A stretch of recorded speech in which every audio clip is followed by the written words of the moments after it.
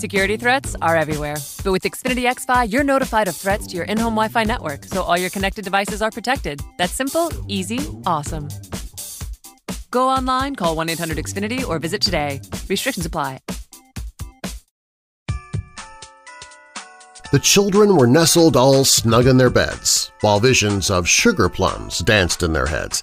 You know, there's no better way to get visions of sugar plums dancing in your head than if you're laying on a MyPillow. I will never go back to an ordinary pillow. And for Weird Darkness listeners, MyPillow has come out with a Christmas 4-pack deal. 2 premium MyPillows plus 2 Go Anywhere pillows. And they're even throwing in free shipping for the holidays for this special 4-pack offer only. It's the perfect gift for family, friends, yourself. The 2 premium MyPillows can be used on your bed or on the couch, and the 2 Go Anywhere pillows, they are great for relaxing in the family room while watching TV or listening to the Weird Darkness podcast, and they're perfect for on-the-road travel for business trips or if you're heading to Grandma's house for the holidays. Get the Christmas MyPillow 4-pack special by visiting MyPillow. Security threats are everywhere. But with Xfinity XFi, you're notified of threats to your in-home Wi-Fi network, so all your connected devices are protected. That's simple, easy, awesome. Switch to Xfinity today and get a great offer. You'll get the best in-home Wi-Fi experience with Xfinity XFi. Plus, you'll get advanced security free with the XFi Gateway. That's a $72 value per year. No other provider offers this. Go online, call 1-800-XFINITY, or visit a store today. Restrictions apply. MyPillow.com and use the promo code WEIRD to get free shipping with this offer alone. That's MyPillow.com or call 1-800-945-7192 and ask for the Christmas 4-pack special. MyPillow.com. Use the promo code WEIRD. Stories and content in Weird Darkness can be disturbing for some listeners and is intended for mature audiences only. Parental discretion is strongly advised. Merry Christmas and welcome to Weird Darkness. Here you'll find stories of the paranormal, supernatural, mysterious, macabre, unsolved, and unexplained. If you're new here, be sure to subscribe to the podcast on Apple or Android so you don't miss future episodes. This is a special 12 Nightmares of Christmas episode, and each day from December 13th through December 24th, I'm posting a new episode of Weird Darkness featuring material from the new book The Spirits of Christmas, The Dark Side of the Holidays by Sylvia Schultz. So be sure to come back every day between now and the 24th, and be sure to catch up with all the episodes you've missed up until this point for more holiday horrors. Now, bolt your doors, lock your windows, turn off your lights, put another log onto the fire, and come with me into the Weird Darkness.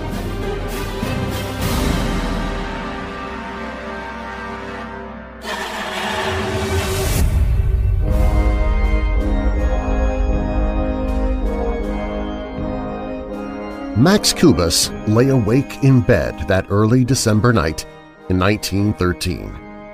There was a real Wisconsin blizzard howling around the house, the winds piling the snow into deep drifts.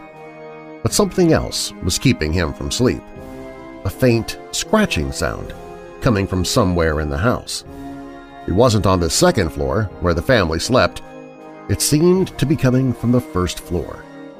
It sounded like someone walking around in slippered feet, pacing the night away in the darkness. Max couldn't stand it any longer.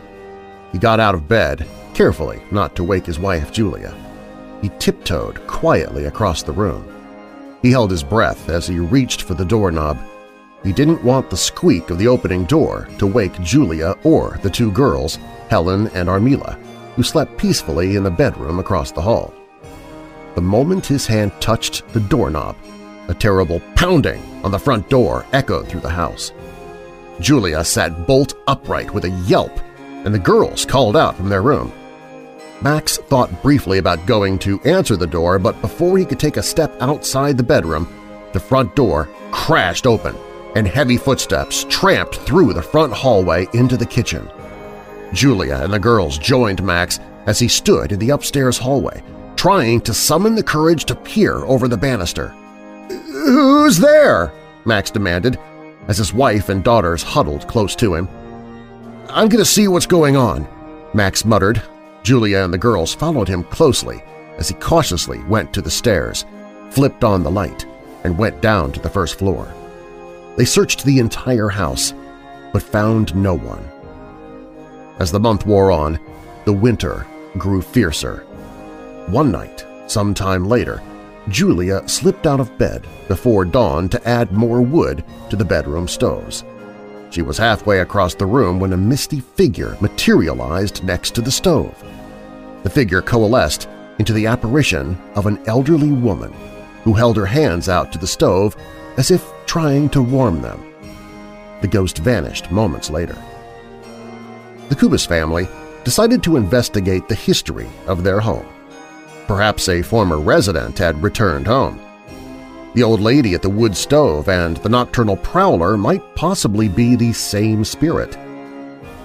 Max and Julia learned from their neighbors that their house had been the lifelong home of an old woman named Mrs. Alex Pickman. She had loved her Milwaukee home and had always told her husband and relatives that she fully intended to return there as a ghost. She had recently died and was buried in Omaha, Nebraska. Apparently she hadn't forgotten her promise to haunt her former home.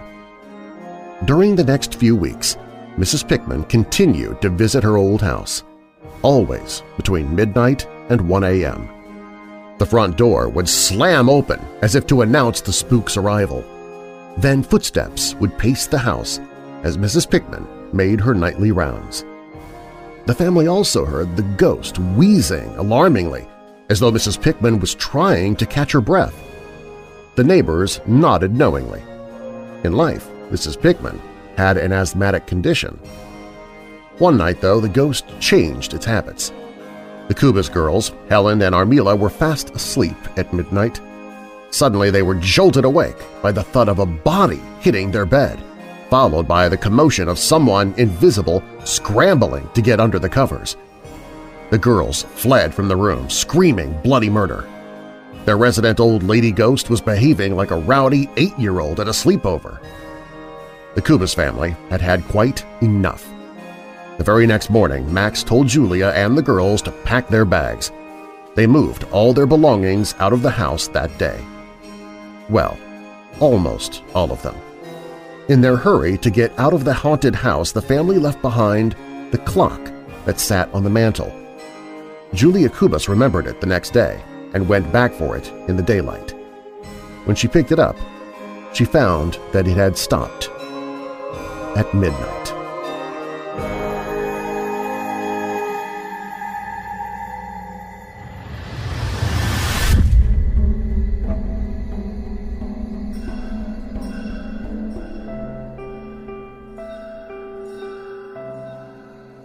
There is a lot of strangeness tucked away in the wild corners of New England. One of these places is the ravine between Garvin and Heartland Hills in Vermont. These back roads are haunted by a commune of hippie ghosts. In 1971, so the story goes, 5 young men and 2 women rented a house nearby for Christmas break. They were wealthy college students from out of state, and they told people they were going to go skiing at Woodstock. According to the locals, they were really there to smoke pot. A lot of pot. Whatever the reason, they were there on vacation. But tragedy struck when the house caught fire. No one knows how the blaze began, but it took mere moments for the flames to engulf the place. The 7 students inside were too dazed to react, much less to escape. All of them were killed in the fire. Even today, locals driving the back roads around that land report seeing ghostly, long-haired figures along the side of the road. One witness, a Mr. Sawyer, was a bit detailed in telling of his experience. He says he saw a ghostly figure running down the road holding a flaming chair in his arms, eternally trying to escape his fiery fate.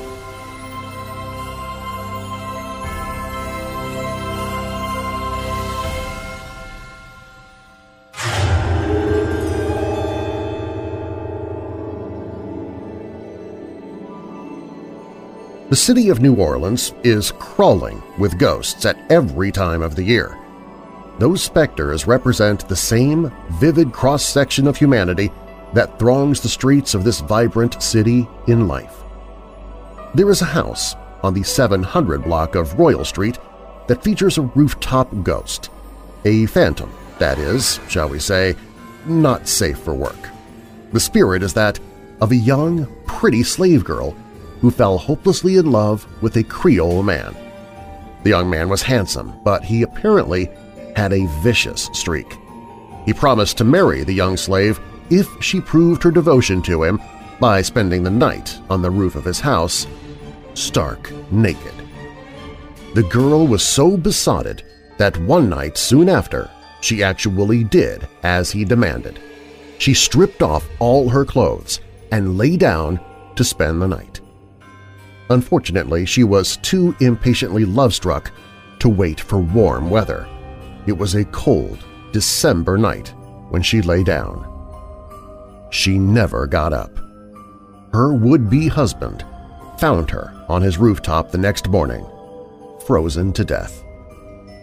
Neighbors say that when December nights turn especially chilly, the young slave girl comes back, still trying to prove her undying love for her intended. She still wanders the rooftop of that house, her lithe, nude form backlit against the starry sky.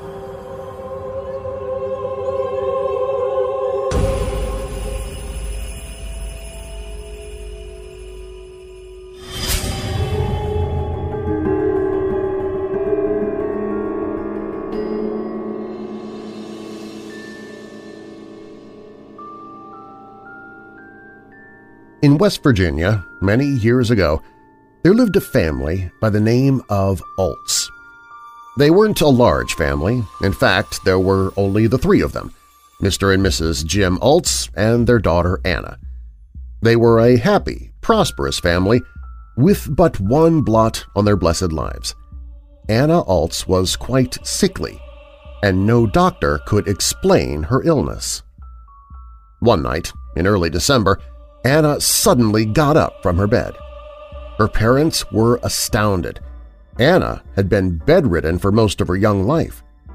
Dreamily, as if in a trance, Anna threw back the covers, went to the door, and walked outside. Her parents followed, her mother wringing her hands with worry. Was Anna sleepwalking? Would it be wrong, even dangerous, to wake her? Anna wandered through the yard, her bare feet leaving small prints in the newly fallen snow. She came to a rose bush she had often gazed at through her bedroom window. Anna's strange journey out to the garden sapped what little strength she had. She sank to the frozen ground, her hand outstretched to the rose bush. Her mother and father rushed to her side, but it was too late. Anna was dead. Her parents were heartbroken at the loss of their only child, but they soon had a strange consolation. The rosebush began to bloom shortly after Anna's death. It continued to bloom all year round, even into the winter months. Even when the rosebush was covered in snow, beautiful red roses dotted the bush. Several years later, Jim Alts and his wife moved to a new house. They dug up the rosebush and took it with them as a reminder of their lost Anna. They replanted the rosebush in the yard of the new house, but to their sorrow, it didn't bloom that spring. Summer, too, came in with plentiful sunshine and rain, but still the rosebush didn't bloom. The Alts feared the rosebush had died. In early December of that year, on the anniversary of Anna's death, a light snow fell. The next morning, Mrs. Alts looked out the window and shrieked. Anna's rosebush was gone. Mr. and Mrs. Alts rushed outside to see what had happened. The rosebush had indeed disappeared, and small footprints in the dusting of new snow led away from the spot where it had stood. The grieving parents followed the footprints. They had to know. Who would dig up their daughter's beloved rosebush? They traced the footprints all the way to their end and stopped, gazing at the scene in wonder. The footprints led straight to the cemetery and stopped at Anna's gravesite. There on the daughter's grave stood the rose bush. It was covered with beautiful red roses in full bloom.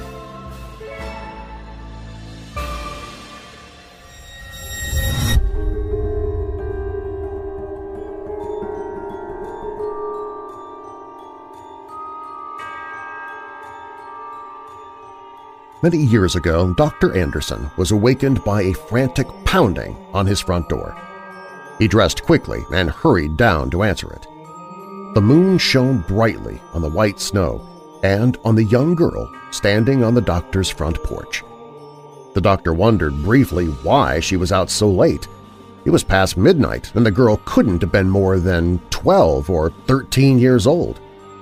He didn't recognize her. She was dressed in a blue coat, and her shaking hands were thrust into a white muff. "Please help me," the girl begged through chattering teeth. "It's my mother. She's very sick, and I'm afraid she'll die." The girl explained that she and her mother had recently moved in to the old Hostler place, about 3 miles away. Her father was dead, and it was just the two of them now. "I think she's got pneumonia," the girl said. "Please, you've got to come see her." At the dreaded word pneumonia, the doctor gave a short, sharp nod. "Of course I'll come. I'll be just a moment." The girl turned and darted away, heading for the old Hostler place. The doctor shrugged into his good sheepskin coat, grabbed his bag, and went to the barn to saddle his horse. As the horse trotted down the road, the doctor mused at the bravery of the young girl who had ventured out after midnight in the bitter cold to seek his help. He was sorry she'd run off before he could invite her in to warm up just a bit. The ride didn't take long, but Dr. Anderson was still chilled to the bone when he came in sight of the Hostler farmhouse. He swung down, tied his horse to the gatepost, and hurried up the walk. No one answered his knock, so he eased the door open and came in.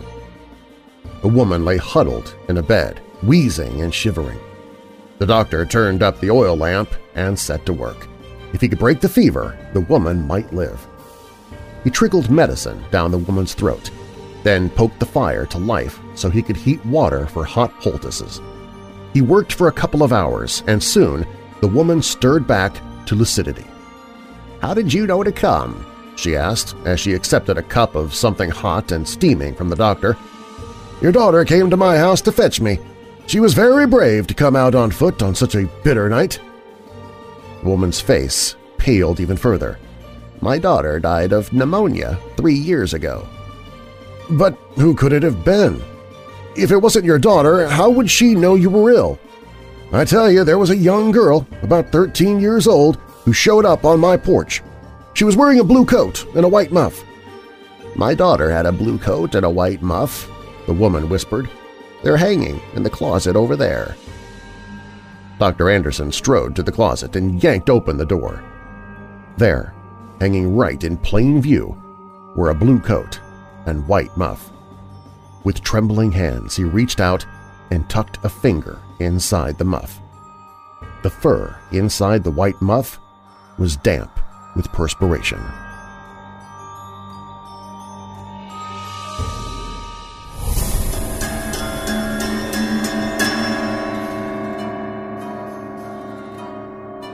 It was a cold winter afternoon early in the last century. A mother huddled in her cabin on the West Fork of the Little Pigeon River in Tennessee. She held 2 of her children in a tight embrace, but one was missing.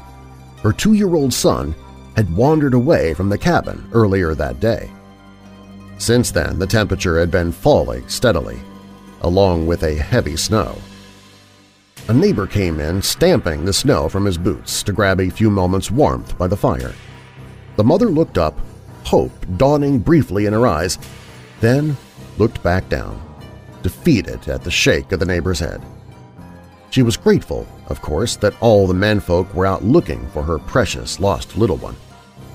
Word had been passed from cabin to homestead, from house to church, and soon the entire community was out looking. Her own husband was off in Europe in the trenches fighting the Germans. All she could do was pray that one of the neighbors would find her little boy. And soon. Dr. Thomas appeared at the door of the cabin. He dressed warmly for the trudge through the woods. He'd come thinking to help the young mother. One look at her stricken face, though, and he realized that he could best help not by doctoring her, but by finding her missing son. Pulling his heavy overcoat closed, he headed out into the snowstorm with the other searchers. Dr. Thomas struck off in a random direction, hoping he was looking at grounds that hadn't already been covered. With the snow falling so thickly, the footprints of the searching men were soon being covered over. Dr. Thomas held his lantern high in the gathering dusk as he scanned the area. The shadows of the evening crowded close under the pines as the last light of day slipped away. The doctor stopped for a moment, listening to the silence of the woods. Somewhere, he knew, men were searching for the little boy with dogs, but he hadn't yet heard the deep bay of a hound on a scent. All around him, the snow fell in a silent hush. The branches of the pines swayed with the wind, even as laden with snow as they were.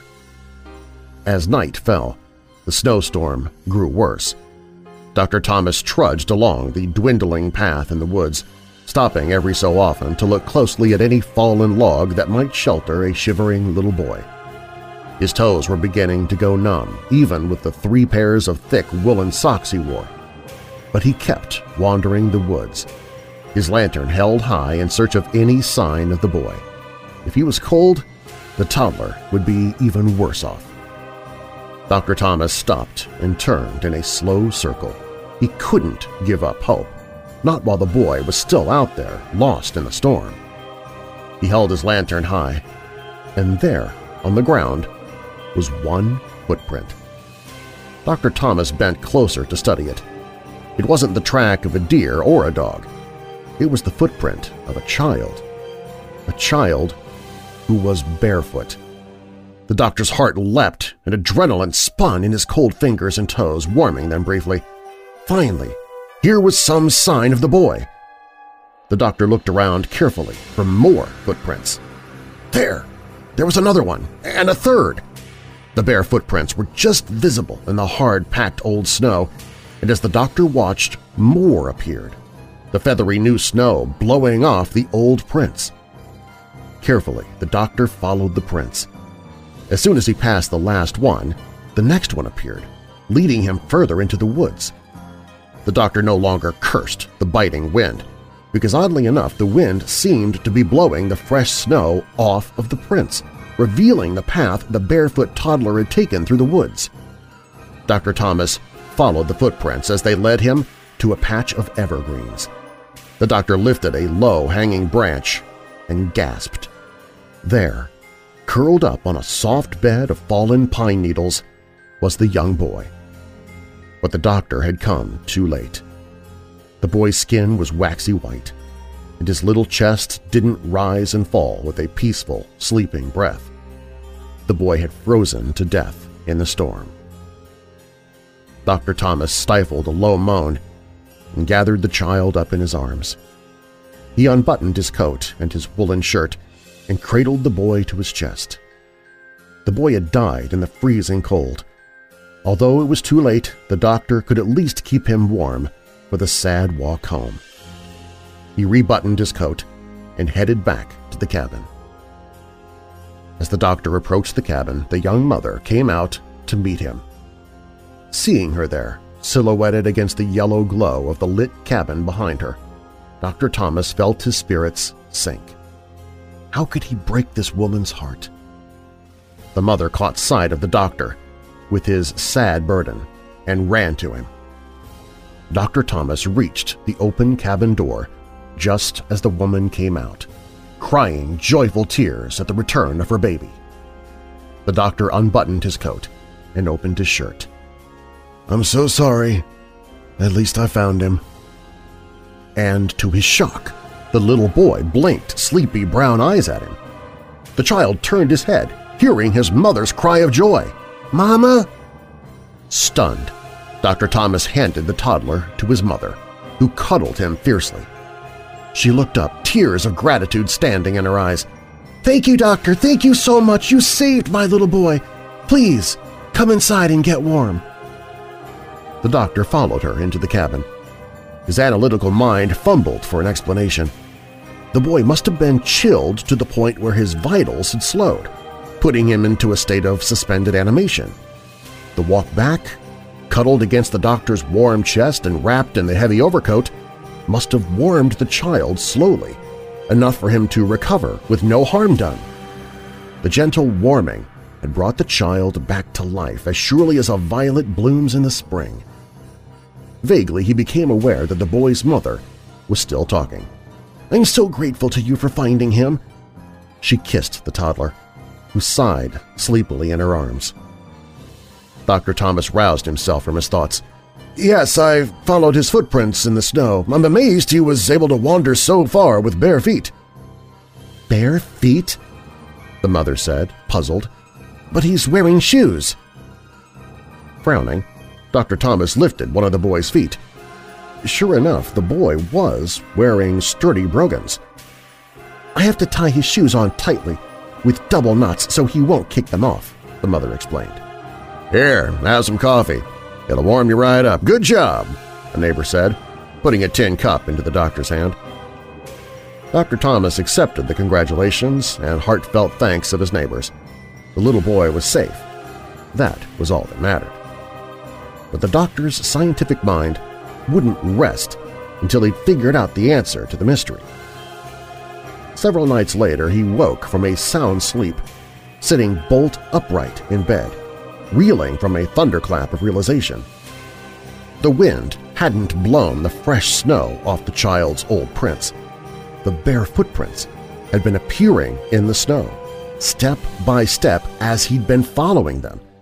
He hadn't been tracking a living child.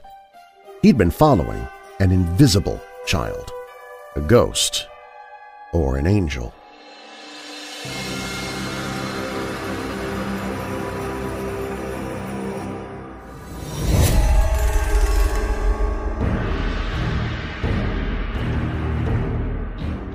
One night, in December 1943, a British airman stationed in London was out for a stroll. He was crossing Pond Square in Highgate when he heard a strange sound for the mid-20th century, the sound of carriage wheels on cobblestone. Then he heard an even more incongruous sound for a chilly December night in the middle of London, the loud screech of a chicken. The airman looked around in confusion. He couldn't see a carriage, but he did see a chicken, running in disoriented circles and squawking with fright. And probably also with cold, because this chicken had already been plucked. The airman took a few steps toward the bird, hoping to help the poor shivering creature, but as he got closer, the chicken vanished. This chicken ghost has been seen in Highgate for over 300 years. It has a perfectly good reason to haunt Pond Square, and its story affects us even today. You see, that was the world's first frozen chicken, and it led to a revolution in food preservation. The story goes that in April 1626, Sir Francis Bacon was riding in a carriage through London with his friend Dr. Witherbone, a physician to James I. The sight of the snow-covered ground led to a discussion of the possible use of snow to preserve food. Looking out at the rolling wheels and the path left behind the carriage, Bacon pointed out to Witherbone that the wheels were packed with chunks of snow, and the grass revealed by the passing of the wheels looked fresh and green, even in late winter. Bacon's friend belittled his theory. Irritated enough to want to prove his point immediately, Bacon ordered the carriage to stop. He trotted to the nearest house and bought one of the household's chickens. He wrung the hen's neck, plucked it, cleaned it, and stuffed the carcass with snow. Then he packed more snow around the prepared bird. Bacon's experiment worked, and a new era in commercial food preservation was born. Unfortunately, Bacon's impetuous adventure in the snow led to his contracting pneumonia. He faded quickly and died on April 9, 1626. Soon after Sir Francis' death, visitors to Pond Square began to hear the squawking of a chicken about to be butchered. But no chicken was in sight. Then the audible became visible. People would see a plucked chicken running in confused circles before vanishing through a brick wall. The airman's experience in 1943 was just one in a series of naked chicken sightings down through the years.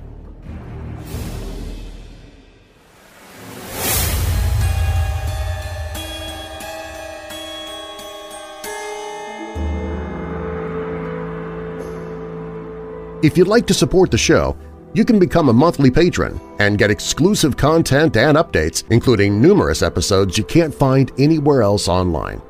Learn more on the Become a Patron page at WeirdDarkness.com. If you enjoyed this episode, consider sharing it with others and help build the Weird Darkness community by converting your friends and family into weirdos as well. This special episode is part of my 12 Nightmares of Christmas series, a collaboration with paranormal blogger and author Sylvia Schultz. The stories I used in this episode are from her book The Spirits of Christmas – The Dark Side of the Holidays, and you can find a link to that book in the show notes. Do you have a dark tale to tell? Share your story at WeirdDarkness.com and I might use it in a future episode. Music in this episode is provided by Midnight Syndicate. You can find a link to purchase and download this dark, creepy Christmas music before Christmas arrives so you can have it to listen to. You can find that link in the show notes. I'm your creator and host, Darren Marlar. Merry Christmas, and thanks for joining me in the Weird Darkness.